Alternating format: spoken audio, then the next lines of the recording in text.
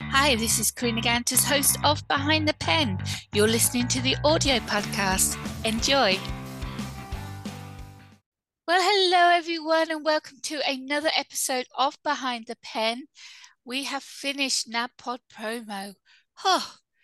One podcast every day. It was manic, but we managed to do it. We did it. We did all 30. It was wonderful. I hope you've all enjoyed the episodes. They've been quite a variety and very entertaining. So thank you for being a subscriber and listen to them all. And if you can't do a review where you listen to your podcast, pop over to Apple because I know you can review on there. So I'd really appreciate that. Thank you. I am your host, Karina Gantus. I am an award-winning author of 14 books. I am an award-winning filmmaker. I'm a podcaster, YouTuber, booktuber. I run Author Assist, which helps authors with their marketing and promotion. And I also have the radio show Author Assist on the Artist First Radio Network. That is all my accolades. Maybe I had 7 more next year. Who knows what's going to happen in 2023? But I know what's going to happen now because I'm going to introduce my guest. This is Fran Hawthorne. Welcome to the show, Fran. Oh, thank you so much for inviting me. So the first question I ask all my guests is, what do you use your pen for? First of all, I want to say I do use a pen and not just a laptop. And obviously, well, in honesty, the laptop is usually for the first draft, but the pen is for jotting down my brilliant thoughts while I'm walking, running. I'm famous for stopping in the middle of the street and writing things down, and my kids have gotten on me for that. We do that, yes. Authors do that in the middle of the Yeah. shopping supermarket, what have you? Yeah, Oh, yeah, the that's shower. normal. I mean, I keep paper and pen. I mean, not in the shower, but right outside the shower by my bed, while I'm running, and I run 8 miles every day. You cannot Wow. stop and take notes, but I do, voice record. I was going to Um, say, if you have your mobile on you, can you yeah, talk yeah, into that? right. The other thing I want to say, I physically use my pen for sometimes is printing out the early drafts. And And sometimes I using it for find it's editing. better to write Yes. the changes. You too. Yes, Okay. yes. Only the first draft because it costs too much in print to keep on printing them all, the whole manuscript. But the Oh, yes. first draft, when you have it in your hand and you can see it, that's when you can see the mistakes. Yes, for so many reasons. And also, it's better for the planet not to keep printing out drafts of, 300-page books. But yeah, there is something about doing it on paper. And maybe because I'm old enough to have started paper, I don't know. It's just more, you see the problems. It's more real.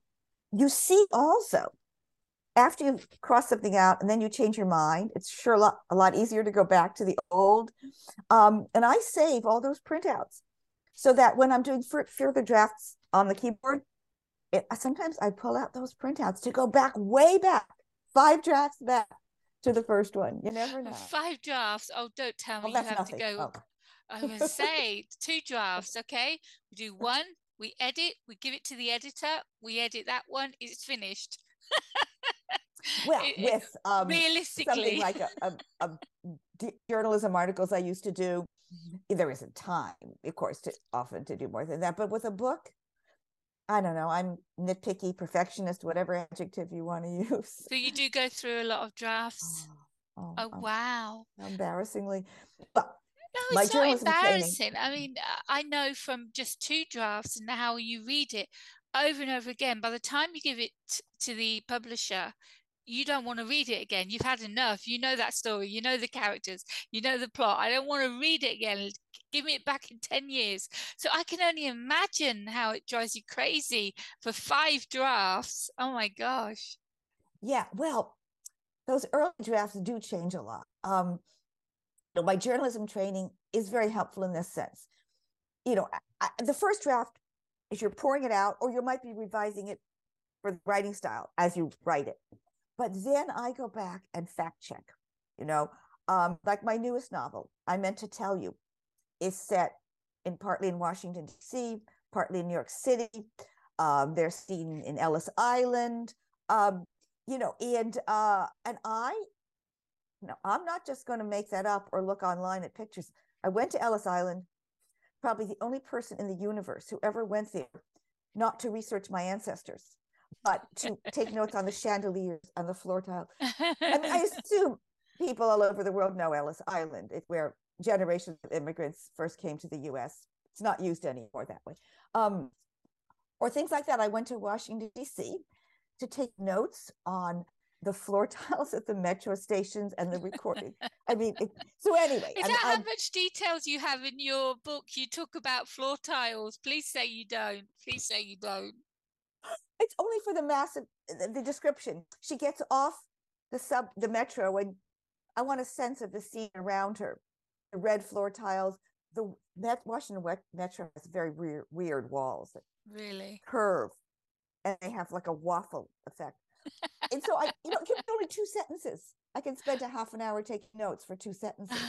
As long as you're not like King and do pages and pages of description that is just not needed. I hate writing description. Okay. Thank you. Thank you. You like me. You like me. And we like to get to the action. We like to get to the plot, the dialogue. We need them. We need that. And the reader needs that to be glued to the page. And every time they turn it, something exciting is happening and they won't get bored. But we give enough description for them to see it play out in their head like a movie. Exactly. And sometimes you need, like I said, a half an hour to get 2 sentences, and that's worth it for me. But right, so that it feels real to the reader who's never been there, and the reader who has been there will catch you up and say, this is not at all like, and then you lose credibility and they throw your book on the floor. Exactly. So, I mean, you can get those details, like you said, from a picture online, but doing what you do, it just gives you the ambience as well. You felt that ambience, so you can write about the atmosphere there and how the smells and what you see and everything, rather than just look at a picture. So that's wonderful. And I feel more comfortable and confident writing the scene, the action, if I know that I'm accurately feeling the mood. How the character feels is sometimes affected by the scene around her, right? Of course. But you're right, I absolutely agree with you. Readers want action and they want characters. They want to know the characters as people. One moment. So it's obvious now to everyone who's listening and watching that you are a novelist. So let's go back because we never got that far. A lot of people start with short stories, poetry before they go on to a novel. So what was the first thing that you wrote? Well, the first things I wrote were when I was a kid, starting like age 4, and they were novels. I mean, it's always been always been stories, novels. Although also I had a whole career in journalism, but in terms of non-journalism, novels, absolutely, since the age of 4. And I'm serious. I mean, when I was about a young teenager, I actually sent one off to a publisher. I was totally serious.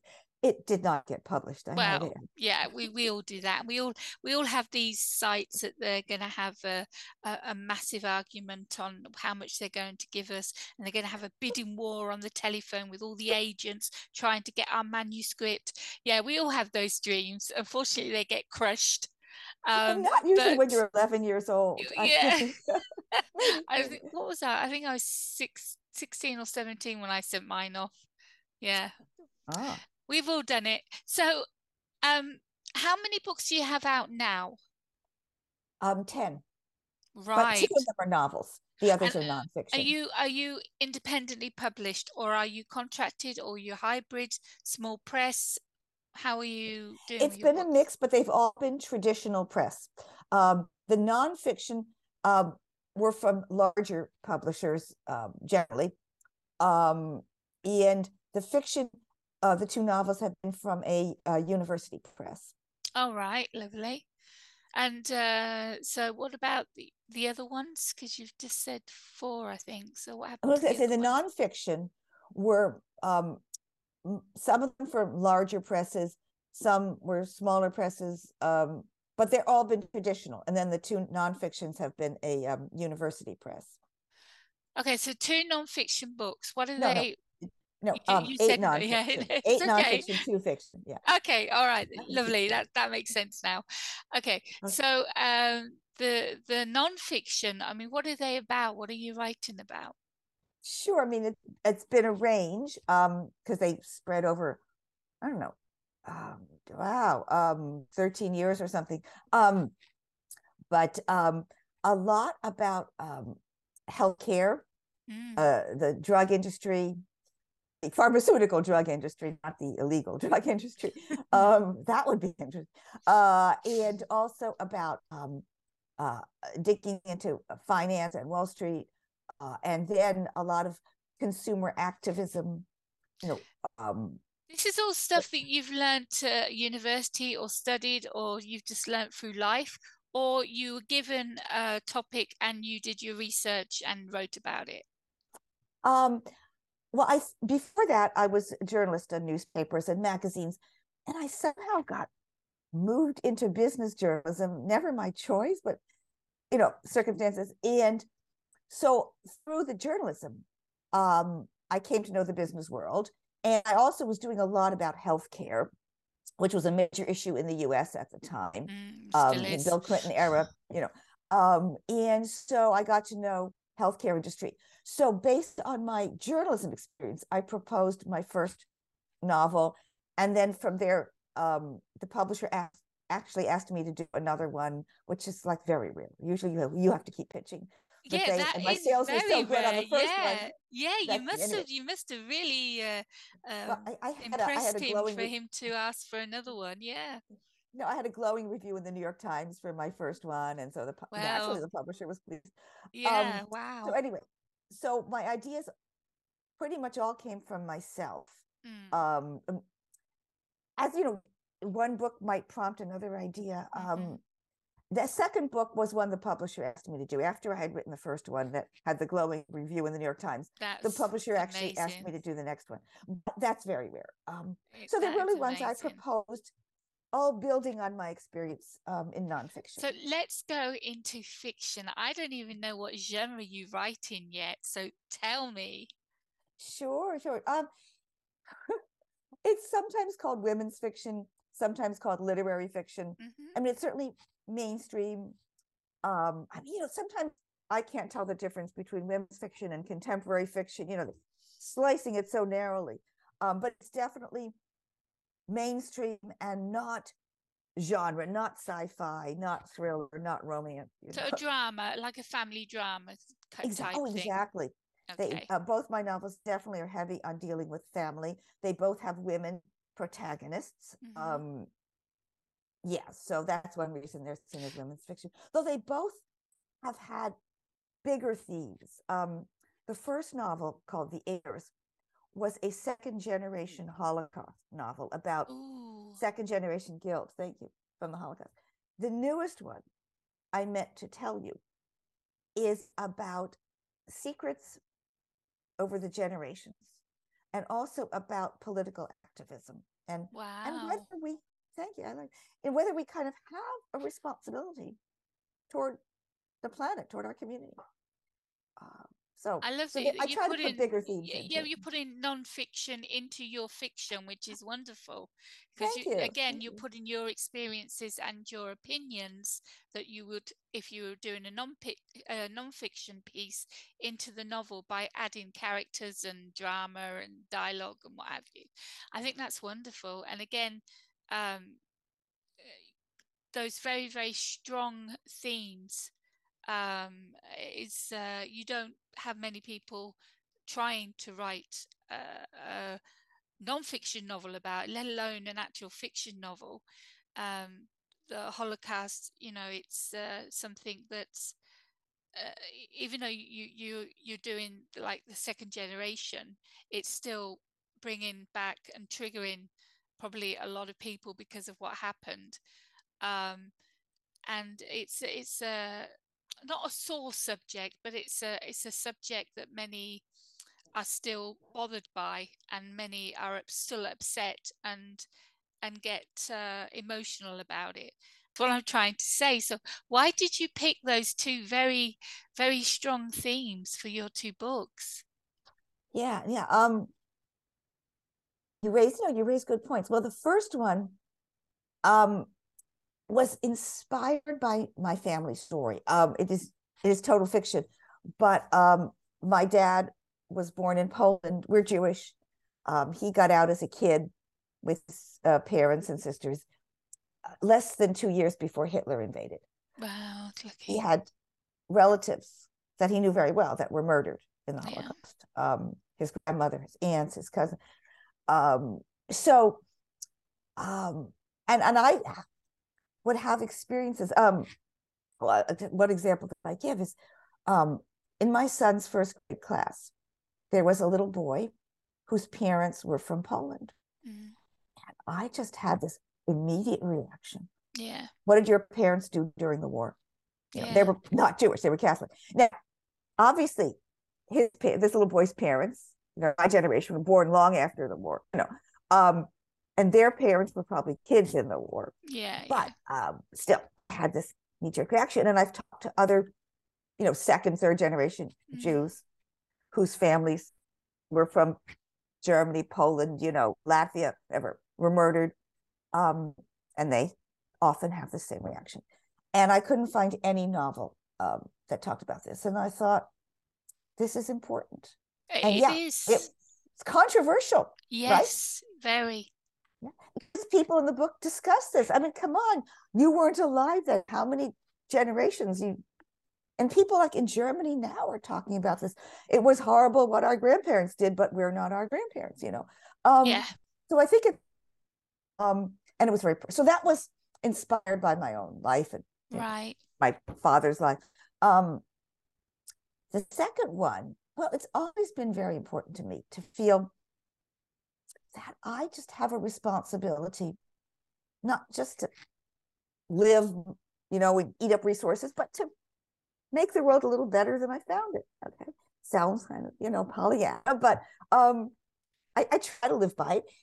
And obviously, my definition of making the world better might be different than yours, even putting aside politics. I mean, if, for example, my definition is to really reduce my carbon footprint, I mean, many, many things I do about that. There are people who say climate change is not caused by humans, and they would find my statement controversial. I think most of the world would agree with me, but so even something which, and there are Republicans and Democrats and Labor and Tories and all agree. So it's not partisan political necessarily, but it's kind of become partisan, at least in the United States. But you write about your opinion on these things, so you're getting your opinion across. Well, it's my character's opinion, but yes. All right, blame it on the character. Yeah. Nice. Okay. But in fairness to what I just said, sure, I create the character, but as any fiction writer will say, my characters go off and do things I didn't plan. They Tell say me things I about didn't it. plan, right? Tell me about it. And they develop personality traits I didn't plan. So while I did intend for my protagonist Miranda to feel like she comes from a family of political activists, and her grandfather was a union organizer. Her parents were anti-war activists in the 1960s. Okay. She feels she's not holding up the family tradition. She has to find her own great cause. Okay. So I created her to be that person. Yeah, you smile. You can kind of say, oh. But I hope you kind of like her for that too. So I created her to be that kind of person. But then she's gone off on her own trail sometimes, and sometimes I follow her, and sometimes I rein her back. Right? Many times you let the characters do what they want because they're taking you on the correct path. That is when you're in the zone, you're in your bubble, you listen to what they say, your fingers are flying through the keyboard, and everything you write is gold because you are going through that journey with them, and you're listening to their opinion and what they want to do next. And when you disagree with them and you try and do it your way, 50% of the time you'd look at your manuscript later and go, that doesn't work. Yeah, I think it's a good percentage. Sometimes they do start going into tangents and they're going too far afield from the plot. And that's what I said, you rein You them have to back. reel them in, yeah. But you keep some of it because some of it is them talking their real feelings, their real desires. And that's important. And maybe it doesn't work for that part, but you can keep it in for another part. The same, if they go off on a totally different adventure, that's something for another book you can put in, you know. Do you ever get this character pop up, you've never met him before, and he turns around and says, hi, I'm so-and-so, and I want my own book? You ever had that happen? No, that's an interesting thought. They gate crash. They gate crash. Yeah. So, I think I just find a place for them in the book. Yeah. If someone comes up, because so far these 2 novels, and then I'm working on 2 more, they're all so different. It's not impossible that someone, well, it's interesting. There's a character in my newest novel that I'm seeing is too similar to one in I Meant to Tell You, the one that just published. And I'm going, okay. No. You have to be your own person. So I'm going to have to take some real proactive steps and go in and tear out parts of him that he wants to have. But I find it boring to have him too similar. So that's going to be an interesting exercise. But no, I don't tend to do spin-offs. Although I may do a prequel. My newest novel began as a 4-generation family saga in reverse chronological order, right? Nothing should be ever easy. And this is almost maybe what you're saying. I wrote the first 2 generations, the one that takes place more or less now, and the one in the 60s. And there was so much in them. And there were characters who wanted to come in or who wanted more, and side plots that wanted to be told. And it was, to imagine 2 more generations was too unwieldy.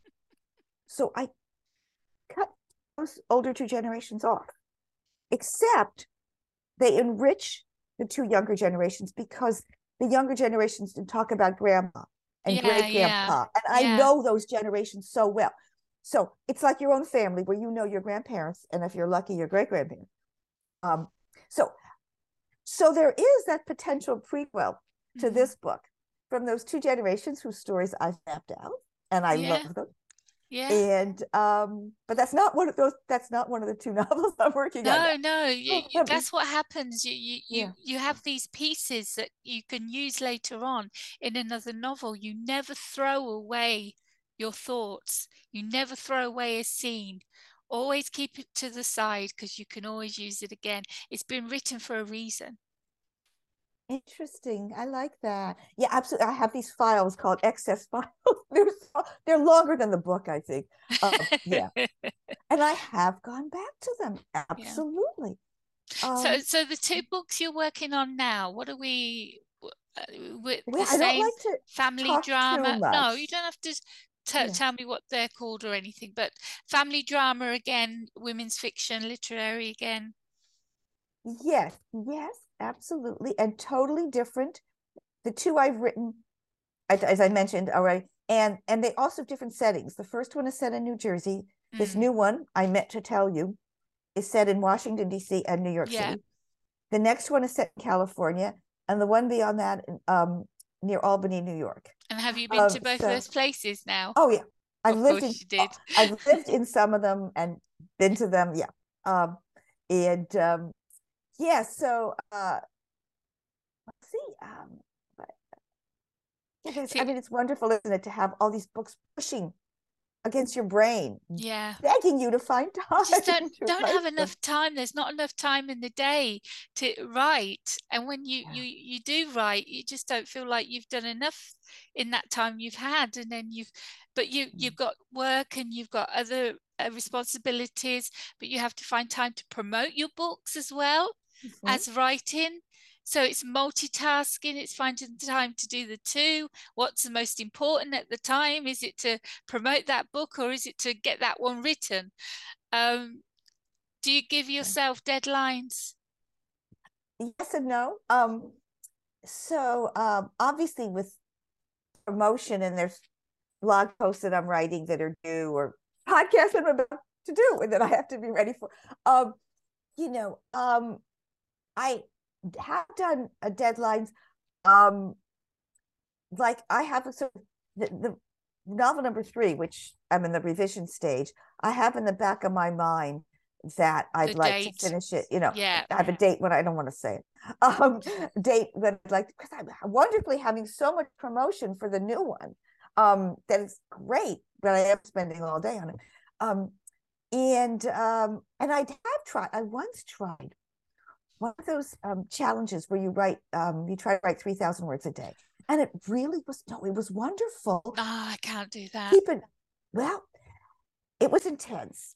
And the thing is, the next day you erase, 2,500 of them. This is it, exactly, because you're forcing yourself to, forcing yourself to write.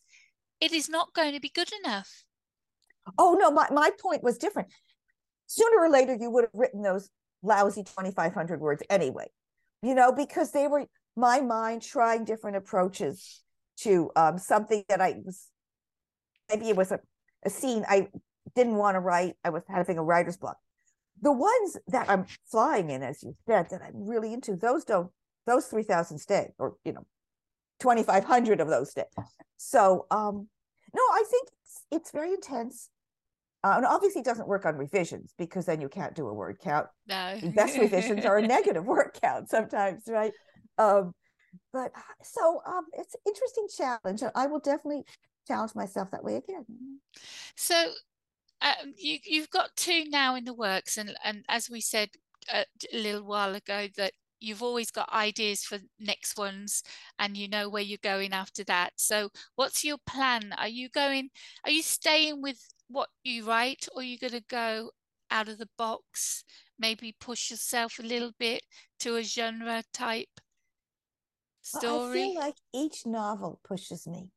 It's Yeah. exhausting, as you know, because if it's any good, you are really pouring your own feelings. Oh, of course you are. And you are creating 3D characters, in-depth characters. That takes a lot of energy. Yeah. That's pushing you, trying to come up with original characters, original plots, good writing. And sometimes you have to do research. Maybe the person's career is one you're not familiar with. So I feel like if I felt like doing another genre, I have nothing against it, but my ideas seem to be falling into this genre. I let me go with them, right? I love my ideas. Let's get them written. I can see that the books you're writing, each of them are going to have some very solid theme that means a lot to you, whether it's to do with the environment, or to do with a bill that's been passed, or guns and violence, whatever. A responsibility to each other. Just something, something that means something to you. That's what your books are going to be about. You're going to be putting how you feel and putting your opinion across in these books on very important matters that people need to know about. And while they're reading this fiction and getting into the drama and the plot and everything, they don't realize what you've done. You slipped the medicine in with the cookies. Yeah. I mean, no. My characters don't preach. Oh, good Lord, no. But they act. They act. They debate. They question themselves and each other. They fail. They succeed. And all of that are ways to tell a good yarn and maybe get the readers to think about it. Exactly. You know, the saying, the pen is mightier than the sword. We can do some major damage with the pen. And major good, please, major good. We can do major damage and major good. But when I say damage, I don't mean wrecking and ruin.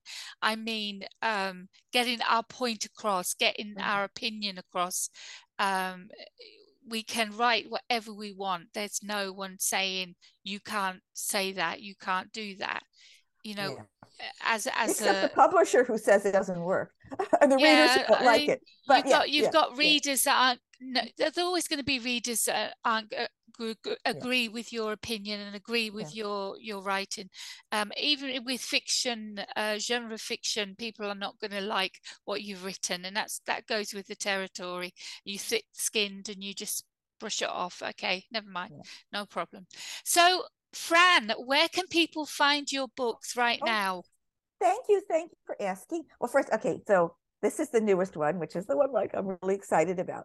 And my website is Hawthorne Writer. My last name, HAWTHORNEWRITER.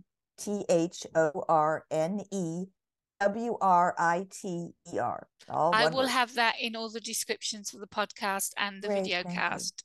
Are you on social media? Yes.